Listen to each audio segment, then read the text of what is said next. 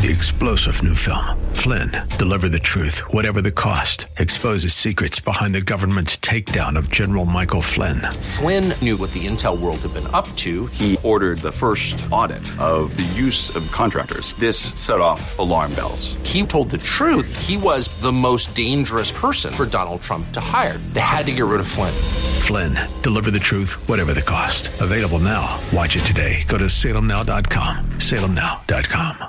This is Chuck Olmstead, and I'm with the Widows Project, and our guest is Deanna Sasser. Welcome today to the Widows Project. Thank you, and thank you for having me. I like to hear stories of people, and these interviews are rather serious because we're talking about the fact that you are a widow. But I always like to hear kind of the beginning of the story, so find out, where did you grow up? Are you a Northwesterner? Are you from around here? Yes, I grew up outside of Bremerton, Washington, at Seabeck, Washington. And then in Silverdale, and then back to Bremerton. Mm-hmm. So you're a Kitsap girl. I am. So family still in that area? Some family. Uh-huh. Yes, very few. Yeah. Now. Well, tell me about life growing up in Seabeck area. It was wonderful. It was very country. It was 16 miles outside of Bremerton. We were a bunch of Norwegians, and the Hagen family and the Dahl family from Norway came over about the same time, and they just lived across the road from each other, and it was like one big family, and we basically had our own baseball team. There you go. But my mother and I actually went to the same grade school. I have wonderful memories of living out there at Seabeck. Lots of times as children, rather than come in the house and eat lunch, we'd just climb a fruit tree and pick a pear or an apple. We were outside all the time. If we weren't down at the beach, we were at the creek fishing, and on hot days in the creek. That sounds like Mayberry RFD, doesn't it? Oh, it was wonderful. It was like a little bit of heaven on earth. Mm-hmm. And what a shock to get out there in the big city and see the change. Mm-hmm. Yeah, very much. So did you graduate from high school there in Kitsap? In Silverdale. In Silverdale? Central Kitsap. So what was your spiritual formation like in those days? I was raised in a wonderful home. I have parents, grandparents on both sides who were very godly, and both my mother and father were Christians, and we had family worship every day in the home after dinner. We'd each take our dish to the sink, and the dishes had to wait, and we would gather, and Dad would read the Word, and we knelt together, and my little sister, she prayed first, and then I prayed, and then my brother, and then my mother and father, and I believe that's the reason why my brother Jerry and my sister Judy and I are still walking with the Lord today. Wow, what a great heritage. Yes, I do have a great heritage, and there's been a lot of miracles in my home. Just, down through the years has really built my faith. I think so often we are living on the foundational prayers of our parents and grandparents and Amen. Those that have gone before us. Yeah. So graduate from high school. What happens next? I came to Seattle and got a job right away. I was blessed, got a good job. At home, going to college was never even mentioned. I don't think my folks really understood the importance of it because they didn't go to college, and they did okay. And but I went to business college during the time that I was working. I went at night and brushed up on my business courses, and that was interesting. I wanted to be a secretary, and but I had a good job that I should never have left, but I did. Mm-hmm. And but living in Seattle, it was such a different world for me. And one thing my folks did, they taught us the Word of God, but they weren't really nurturers, and they didn't sit down with us kids individually and tell us the importance of being faithful to God. And if you don't, or if you aren't, that you can become weak and make poor decisions. And that's what happened to me. That's what happened to me. And I didn't listen to the Holy Spirit, that soft voice telling me, don't do this, And I dated men who didn't know the Lord. They were good men. And I wasn't in the Word, and I wasn't praying at that time. And I believe when you're not doing those things, you fall away. I don't think we stand still in the Lord. We're either going ahead or we're falling back. And I fell back, and I became weak spiritually. And I married a man who wasn't a Christian. Big mistake. Yeah. How many years ago was that? Well, we were divorced in 1999, and we were married 29 years. So the kids were grown. Kids were grown. And it was a hard life, being unequally yoked. And I wish my folks had sat down with me and told me, they could have given me examples of their siblings who married outside of God and God's will, and how they suffered, but they didn't. I remember hearing Dad say, "What has light to do with darkness? And do not be unequally yoked." I remember that, but I didn't apply it for whatever reason to my life. Yeah. I just became distant with God. Yeah. I never turned my back on Him. Always believed in God. Yes. So at that time, with your first husband, how many children? Three. 3 children. So what happened after 1999? I lived alone for a few years, and then somebody from my distant past came back into my life. He was a retired minister and pastor from Dinuba, California, and he was also a missionary to Honduras, so he spoke Spanish fluently, and he sang and played the guitar, and so I have wonderful memories of him doing that, and how he could preach. But actually, he was my pastor. He just started out in ministry back in the 50s, and he was my pastor when I was just a young girl. And he would call from California to see how my mother was doing, and he would get to talking with me about spiritual things, and one thing led to another, and he called one day and he said he'd like to come up to a lady's 80th birthday party and in Bothell, and he says, "I don't know my way around up there anymore," and he said, "Would you take me?" So one thing led to another, and we married in 2006. Wow. Yes. So he was a little older than you. Yes. Actually 20 years. 20 but years. Looking at him, he always looked so much younger than his years. He just always looked so good. You wouldn't have believed he was 20 years my senior. But a godly man. And I miss the times of reading the Word together and praying together. When he prayed, it was just like God was right in the room, and such earnestness in his prayers. And yes. So 2006, 2005, 2006. Yeah. Yes, 2006. And his name? Monroe Eugene Sasser. Monroe Sasser. But he went by Gene. By Gene. Okay. So you were living at that time in the Seattle area? No, when I first got married to my first husband, we lived on Magnolia, and then moved from there to Arlington, and he started to work for Bayliner up in Arlington. And so we lived there from 72 until 75, and then moved to North Marysville. And then he started a business, heavy-duty equipment repair business.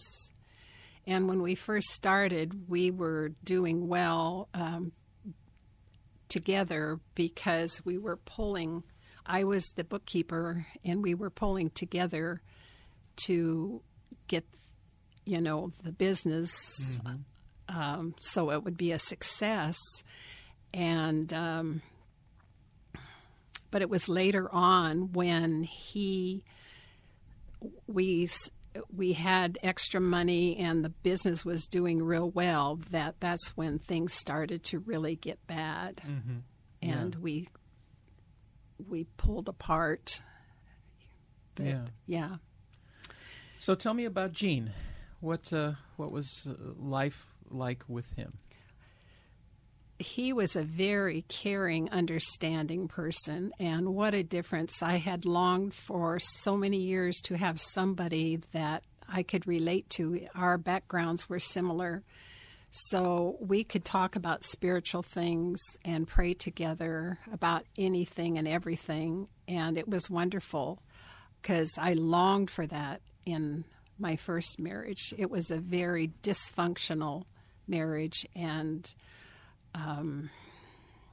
he would get very angry if he saw any spiritual material in the house. Or one time when he came home, I had Christian radio on, and he got very angry and kicked the dining room table so hard it flipped over. So let's fast forward a little bit.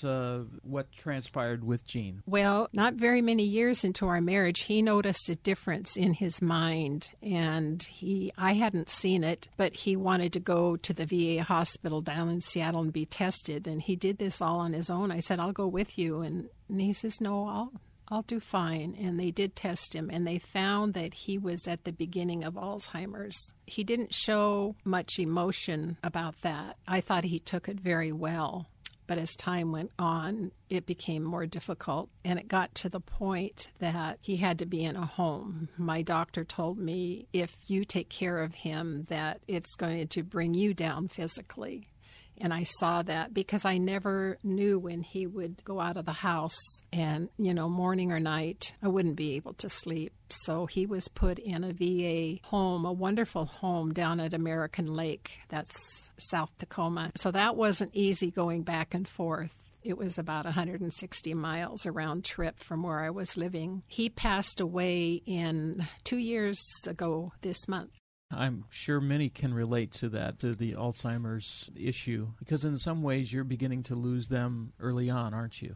I did. Actually, it was November 2013. His mind was just completely gone, and that was a real difficult time, and I had to place him right away. Did you feel guilty for doing that? Did you understand that you needed to do that? I really understood it, and he was a happy Alzheimer's patient. Sometimes you hear of them becoming very angry, but he wasn't. Mm-hmm. And he would often reach out and want to touch the nurse's hand and just hold her hand. And they'd have to tell him, Pastor, they called him Pastor, we are busy. We have others to take care of here. They really liked him because he was happy, and they took very good care of him. Otherwise, I think I would feel guilty. But I was blessed. He was blessed in that he got into a very good care facility. So he passed away a couple years ago. Everybody has their own story, obviously, of how they deal with grief. Was it a tough passing for you? I have to be honest, it really wasn't, because I knew he longed to go home and be with Jesus. His quality of life, I just didn't understand why somebody who loved the Lord so much had to go through this. It was a relief. When he could still think clearly, he said, I'm so ready to go home. And he got his desire, knowing he was with the Lord, for it says, absent from the body, present with the Lord. It's so comforting. So what happened in your own mindset and your own heart, knowing that this was going to be an eventuality? It wasn't a sudden passing for your husband. Was there obviously still a sense of loss, but what happened for you after his passing? Well, I was alone, and that was hard to be completely alone in this large home, which I eventually sold this last May. And that was a real interesting happening.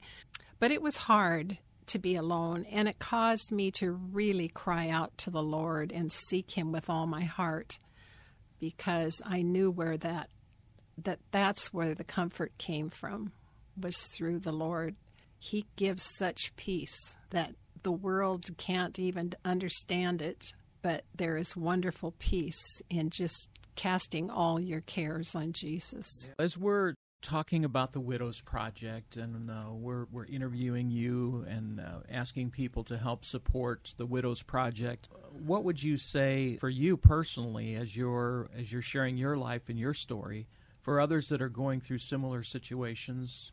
Why the need for an organization like the Widows Project? Well, I have just learned about the Widows Project recently, and it's a wonderful organization, and it's very needed because there is I'm finding a lot of widows in distress and that need the fellowship. And I realized in my own life the necessity of being connected with others in similar situations. We need the fellowship. We need to hold each other up in the Lord, and we need to know each other's needs so we can pray for one another. And I see that this is a great need, and immediately my mind goes to some friends who were recently widowed, and they need this.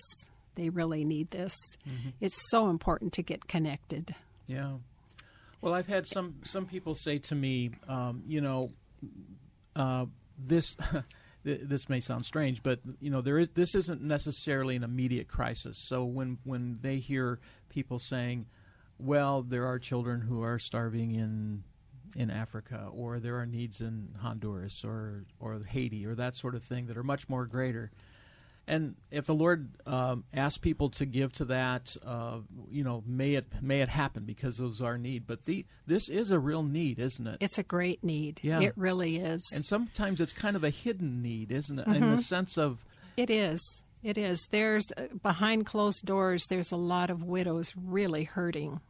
And they need the encouragement and the invitation to come out and meet others and find out that they are not alone. Like I say, get to know one another so we can lift each other up in prayer. It's so important. This organization is wonderful. As we're wrapping up here, do you have any other final comments? I'd ask another person that we interviewed recently, if I was sitting across the table from you and just had lost a spouse, from your experiences and how you've processed over these last 2 years, what would you say for someone who's had that crisis in their life? Well, like in my life, I learned by trusting in the Lord with all my heart and leaning not on my own understanding, but acknowledging Him in every area of my life. That has brought such peace. Trusting the Lord. I think of Isaiah 26:3, thou wilt keep him in perfect peace whose mind is stayed on thee. And that is so true. There was one time I was so desperate, and I just cried out to the Lord earnestly, and I know He heard my cry. And it was like a warm blanket of comfort fell over me and gave me such peace. And ever since then, I have been learning more and more to lean on Jesus and just trust Him. He knows everything about us. He knows us better than we know ourselves, and He knows the future. And it's like He's saying to me every day, trust me, lean on me. And it's a learning process. It's been a learning process for me, definitely. Well, Deanna, I want to thank you, and we honor your husband, Gene, and remember him. Mm-hmm. And for his life and his ministry and his singing and his guitar playing and his preaching and his praying. And we want to thank you for sharing your story today on the Widows Project. Well, thank you for having me. I appreciate it very much. Three-star General Michael J. Flynn, head of the Pentagon Intelligence Agency, knew all the government's dirty secrets. He was one of the most respected generals in the military. Flynn knew what the intel world had been up to. He understood its funding. He ordered the first audit of the use of contractors. This set off alarm bells. The explosive new documentary, Flynn, Deliver the Truth, Whatever the Cost, uncovers the facts behind this scandal. Flynn told the truth. He was the most dangerous person for Donald Trump to hire. I find out the worst enemy that I'm going to face in my life is right here in America. They took my assessment and they wanted me to change it. And I was like, I'm not changing it. They had to get rid of Flynn. With in-depth interviews, archival footage, and never-before-seen personal records of the man behind the headlines. I just felt like I was drowning. Flynn, Deliver the Truth, Whatever the Cost. Available now. Watch it today. Go to salemnow.com. salemnow.com.